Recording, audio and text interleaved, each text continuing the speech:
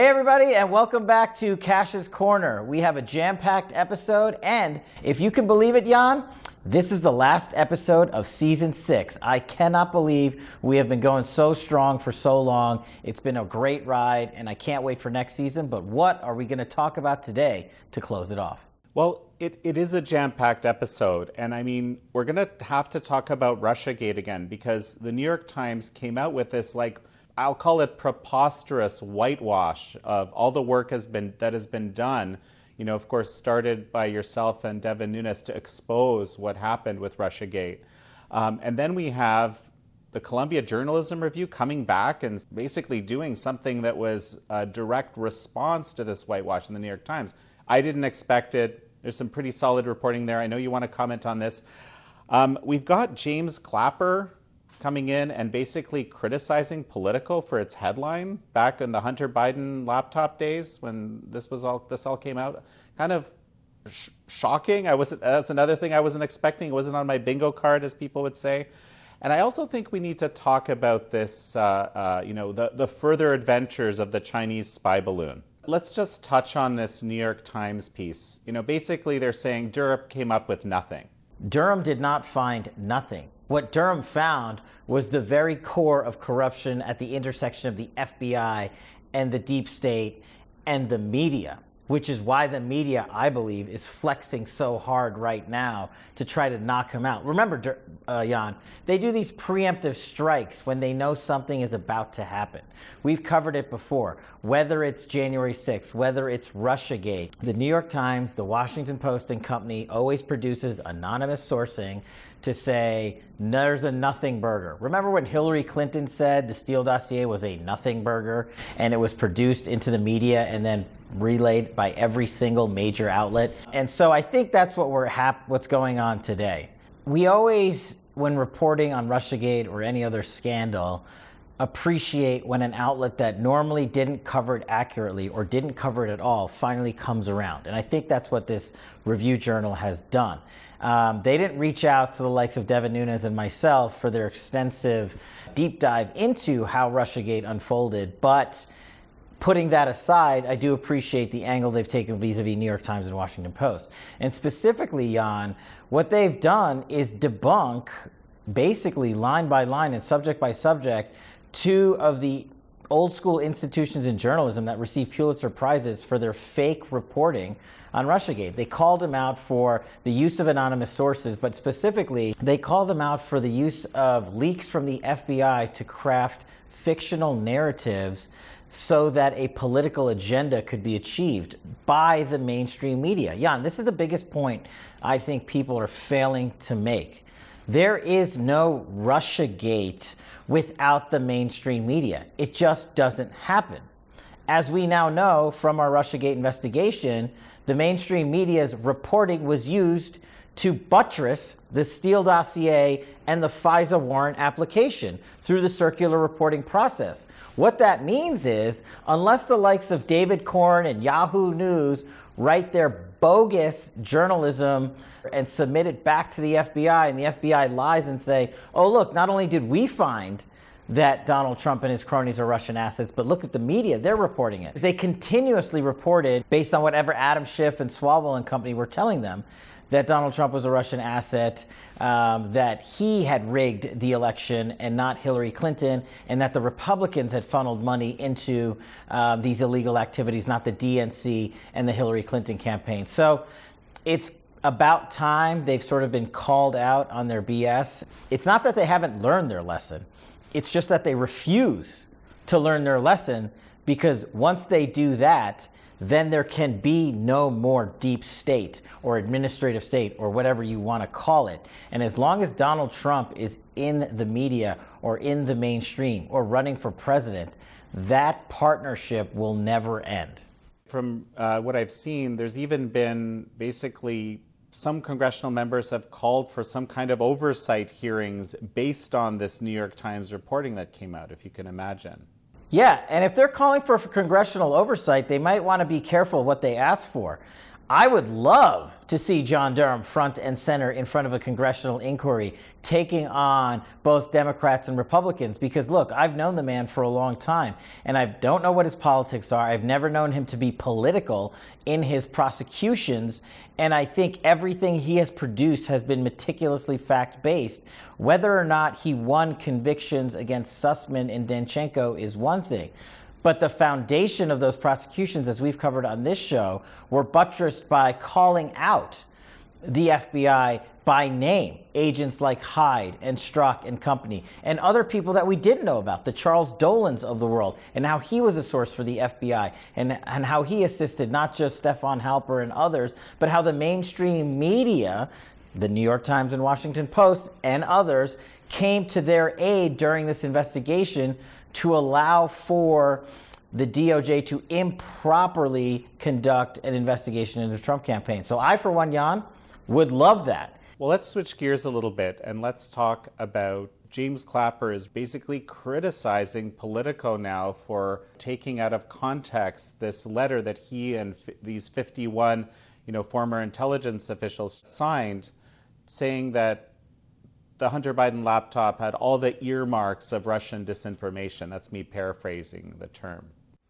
Yeah, let's just rewind the tape a little bit because it's been so many years, right, since this reporting came out. So let's remind our audience who and what was going on. So Politico had an author, a supposed journalist that's being very kind, called Natasha Bertrand. So she writes an article based on a letter that 51 former intelligence officials signed. And Jan, I think it's worth noting who signed this thing. Leon Panetta, the former Secretary of Defense, Michael Hayden, the former director of the NSA, and the former director of the CIA.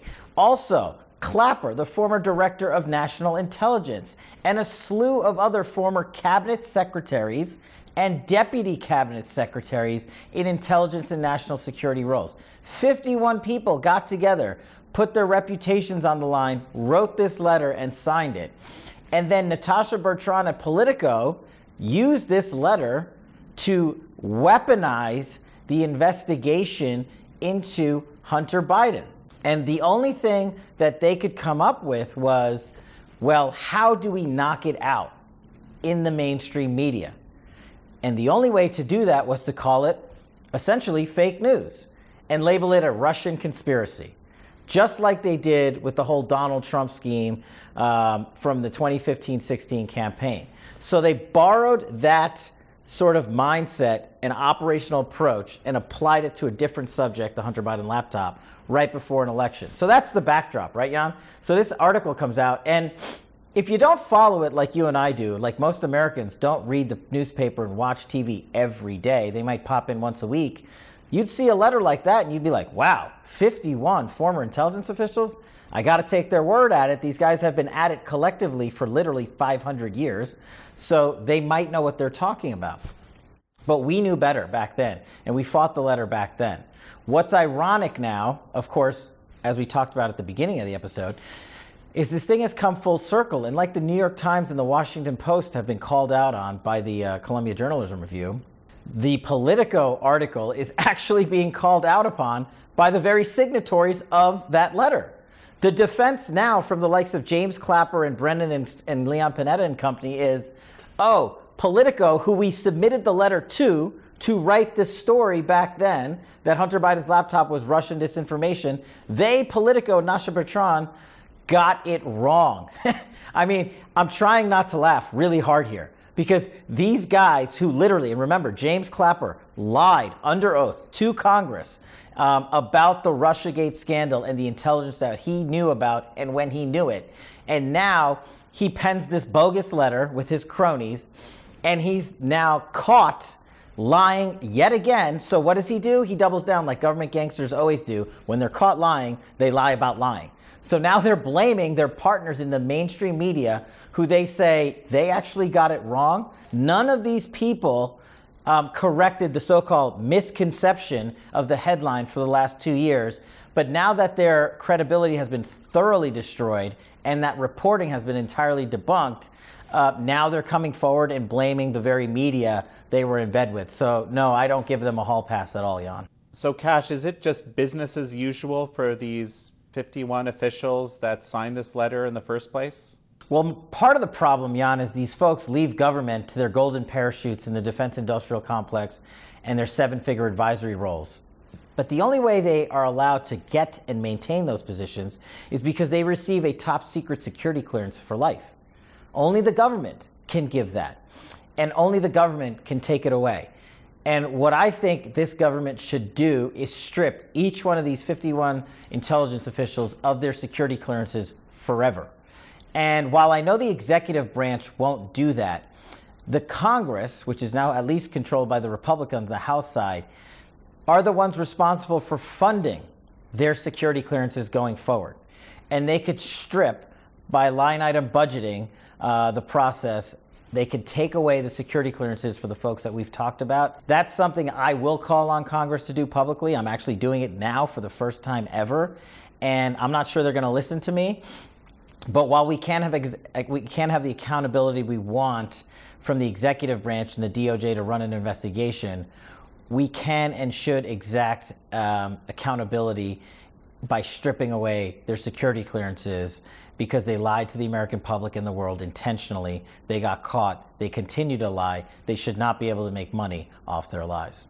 Speaking about congressional oversight, it seems like, Jim Jordan, head of the House Judiciary Committee, has called in many of the heads of the big tech giants to talk about how they worked with the federal government. I think they have until late March to produce whatever documents there exist or emails that exist of communications around this type of possible censorship. What we found in the Twitter files, I kind of call this in my own mind, the Twitter files for the other big tech giants. That's what I think Jim Jordan is looking for. So do you think something will come of this?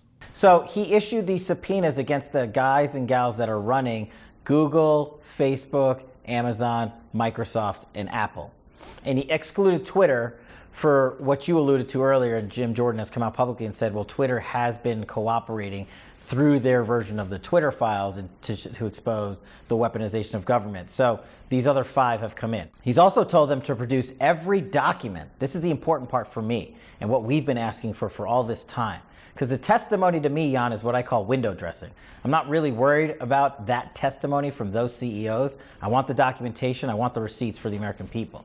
So they are going to have to produce all of the documentation that Jim Jordan asked for. And what he asked for was pretty detailed, but also pretty wide-spanning. He wants every piece of documentation, email, memorandum, contract, what have you, text message, from all of the employees at these respective companies back to the federal government, whether it's the FBI, DOJ, or otherwise, showing any discussions involving censorship, involving First Amendment speech, involving collaboration between the government agencies and their respective companies regarding what they can and can't put out on their platforms, especially as it relates to pending election matters. So that is a pretty wide net. Now, they did give these companies about 5-ish weeks to respond, and I suspect these companies will take all that time and ask for more time. But what I'm asking Jim Jordan to do now is send a subpoena the other way. This is how you set the trap, Jan. It's kind of what we did in Russiagate. And what I mean by that is, okay, you've subpoenaed the private sector individuals and the companies and that documentation. That's step one. On a parallel track, he needs to be subpoenaing the FBI and DOJ specifically, asking for the same exact information that was sent from the government to the private sector. But the critical request must come in the following fashion. That is the contracts. The contracts and agreements that the FBI and DOJ had with every one of the companies we just listed, and how much money, taxpayer money to the tune of millions, was being sent to every one of these companies for the very matter that Jim Jordan is investigating, the weaponization and censorship between big tech and government. And once you run those two subpoenas on a parallel track, Jan, then you can get some real documentation and answers for the American people, because someone is going to get caught lying.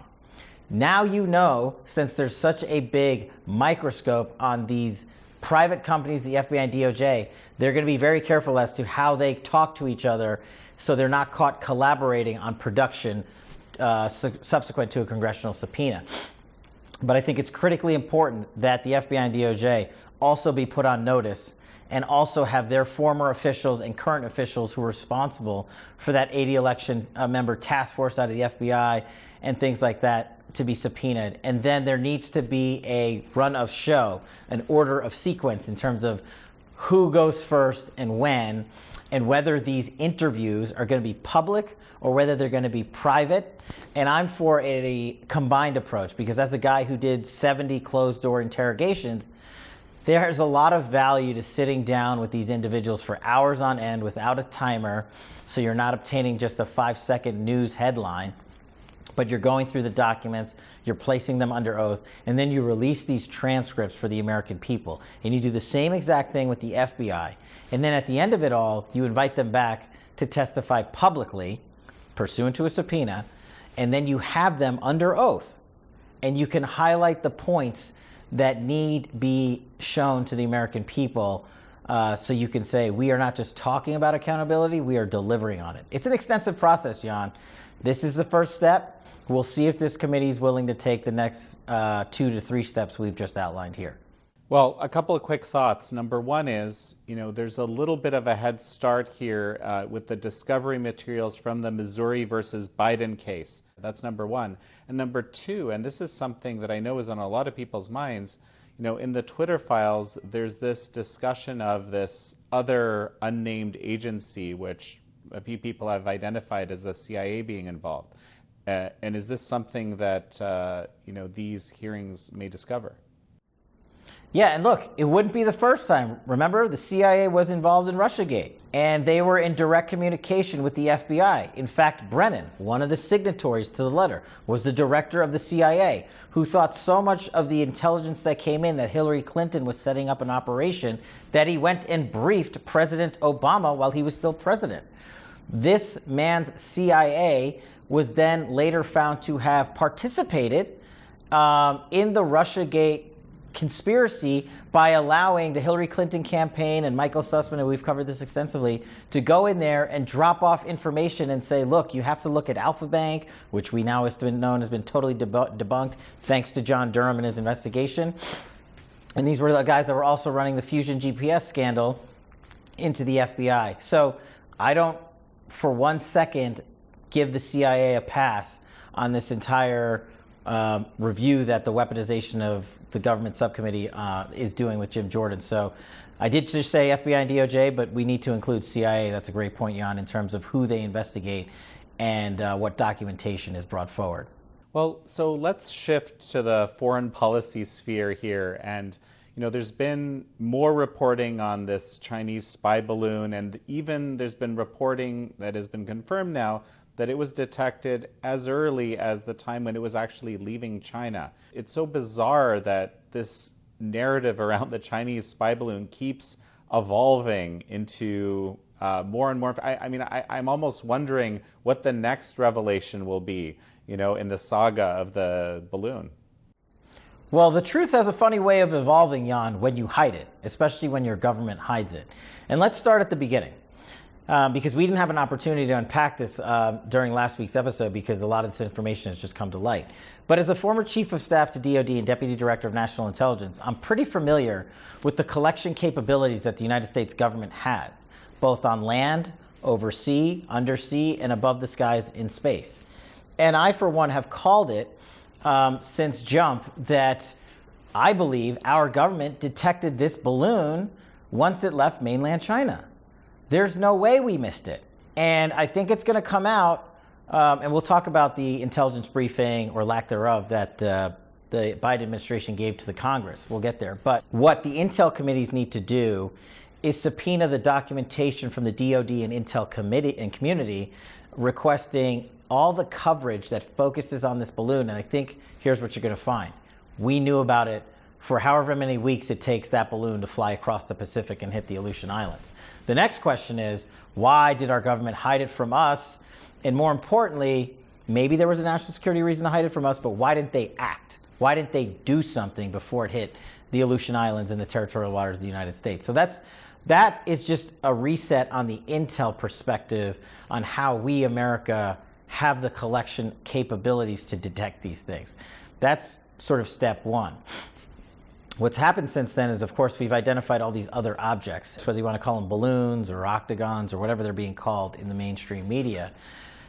We won't know fully the origination of these objects until they are exploited, as we say in the intel community, until they are collected, retrieved, and sort of the data and parts are pulled apart, and we look into the insides of it. We now know the red balloon had a payload, had a sensor capability, has a signals intelligence capability, and it was confirmed that it was the CCP who put this thing together and had maneuverability. That means it was remote controlled by someone from far away to go to certain places, i.e. over America's missile silos, farmlands that the CCP was buying, and collection against American personnel directly.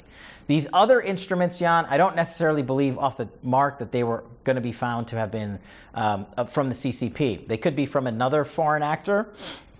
They could be from a private actor. We just don't have enough information. But from a first glance, the sensor payloads that are on these other objects differ quite substantially than the one that we found, or we were being told about, that was on the red balloon from mainland China. So that's my first indication that there's sort of a little bit of a divergence, a split. Now, it could just mean there's a different intelligence collection capability installed on that platform. But let's give the Biden administration the benefit of the doubt. They've already gone to the podium at the White House and said about the other objects, and I'm summarizing, basically there's no there when it comes to the objects over Lake Huron and the other couple of objects we found. I think it's okay for us to question that based on the credibility or lack thereof of the Biden administration as it relates to these overhead objects.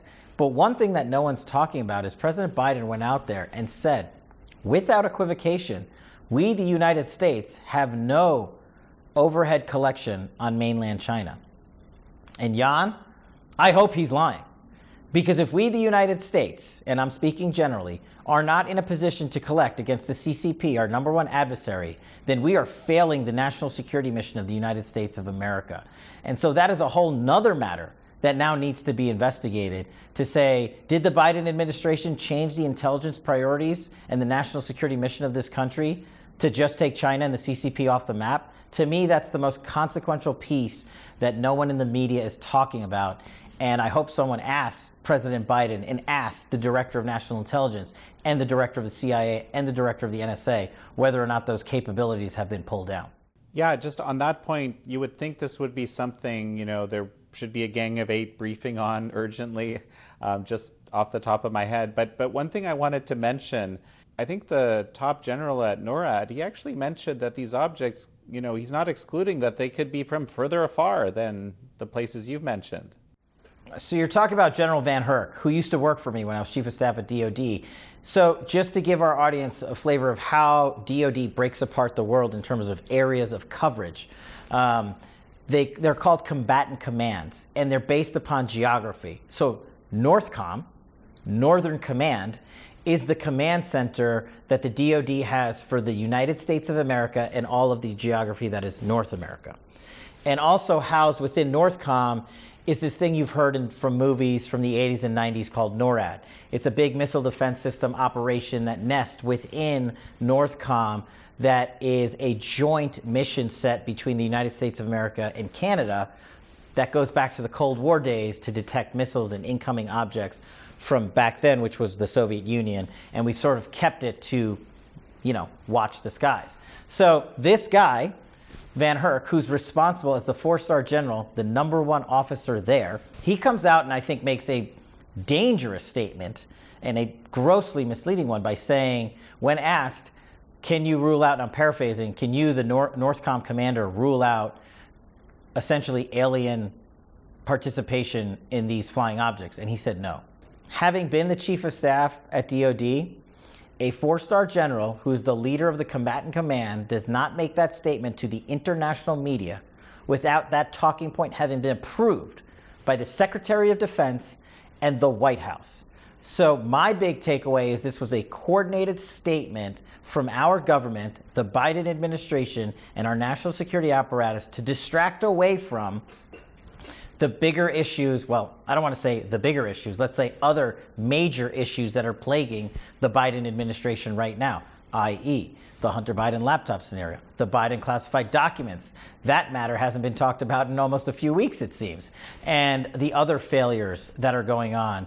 It's also being used as a cover, I believe, to allow the Biden administration to not properly inform Congress, as you said, the Gang of Eight and otherwise, as to the originations of the red balloon and the other objects and why we failed to detect them, or did we detect them, as I believe, and lie about it to the world.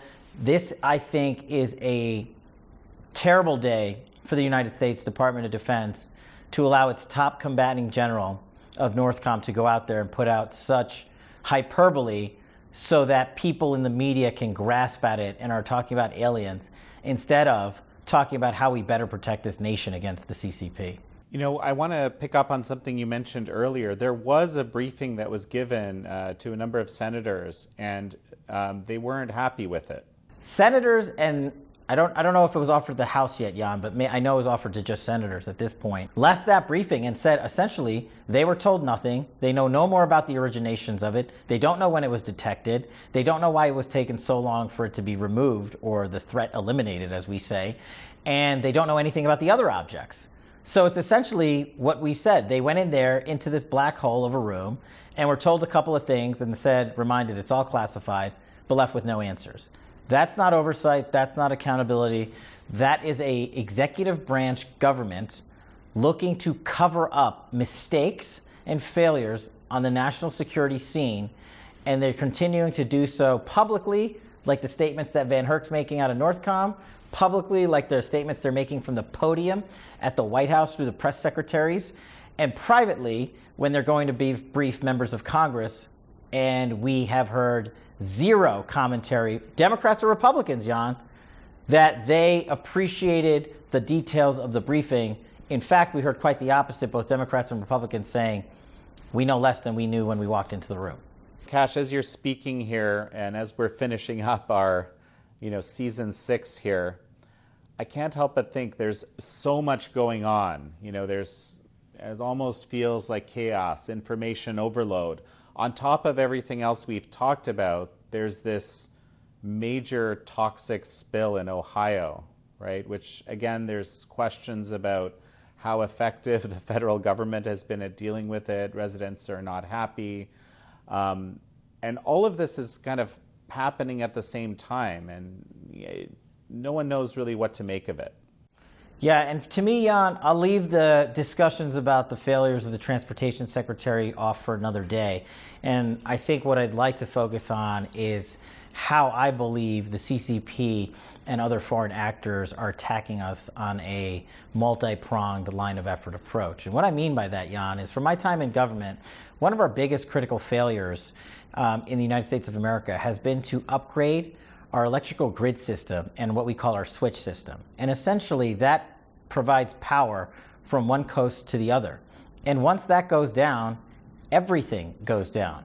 Railroads, factories, computer companies, fast food restaurants, cell phone towers, homes, literally everything. And it's been something that we wanted to harden during the Trump administration, and we tried to do it. But it's not like a 4-year lift. It's like a 20-year lift. And when I see things like the railroad disaster in Ohio, and I don't see statements from the railroads themselves or FEMA or otherwise to direct us immediately to what was the cause of it, i.e.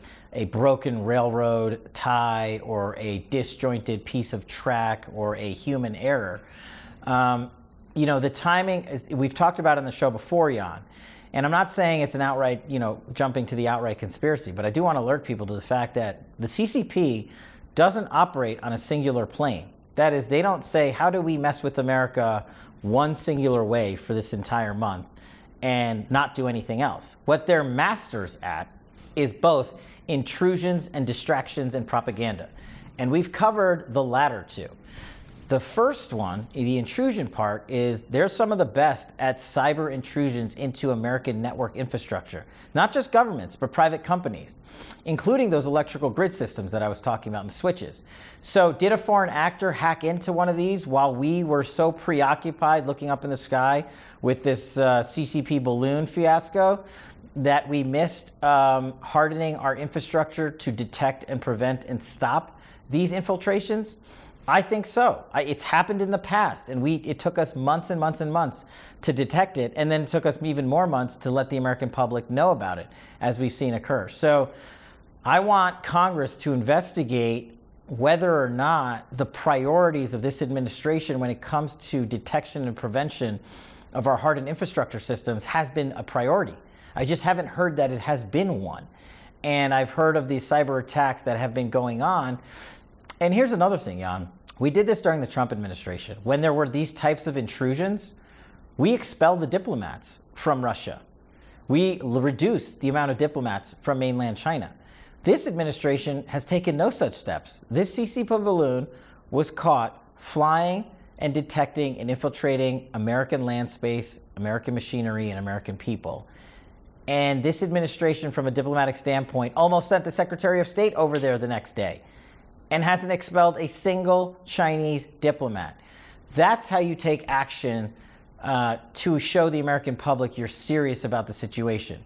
All the actions that the Biden administration has taken pursuant to the CCP balloon has been one of obfuscation, deflection, cover-up, and sadly, that leads only to one thing, which is the failure of the American national security mission. Kash, this is a very interesting analysis. Of course, the CCP, as you're saying, is an expert at this asymmetrical or hybrid warfare, using basically all means at once to wage what we've described in a recent documentary as their final war, right? Basically to overtake America as the premier world power. I think you're absolutely right. I think we should be looking in those places where no one's looking as we're focused on this suite of issues that we're seeing all at the same time. Yeah, look, Jan, I think we cover it, all of season 6. We always touch on national security, defense, and intelligence. And one of the common threads that's been a theme for us has been the CCP and its operations against America, also Russia, also Iran, and other state actors, bad actors, who want to threaten harm to America and sort of place themselves above America on the international stage. So hopefully we'll see more actions from this Congress to steer America back towards superiority in those lines of efforts to safeguard our nation. But we're just going to have to wait and see. But either way, Jan, when we come back for season 7, we'll be dissecting whatever measures have been taken and, more importantly, what measures have not been taken. Well, Kash, as we finish up season 6 here, it's time for our shout out. You're right, Jan. It is time for our shout out. And before I get to it, I just want to thank the entire Epoch staff and crew and team for putting on such amazing shows throughout season 6 and all of the seasons, for going on the road with us and for working with our demanding schedules. They are really the best in the business, so I can't thank you all enough for that. And I do want to give a shout out this week to Paul Hansen. Thanks so much for your lovely note on our comments board. I also want to extend a shout out to Jan, our live chat. It has been more than lively during season 6. It's been built up into quite a raucous and lovely debate stage. I enjoy it thoroughly. I know you do too, Jan. So we hope the entire audience tells everyone about the live chats on Friday night that accompany every episode of Kash's Corner. And as we wrap up season 6, we will, of course, be back for season 7 in a few weeks. Thanks so much for watching our great show, and we'll see you soon.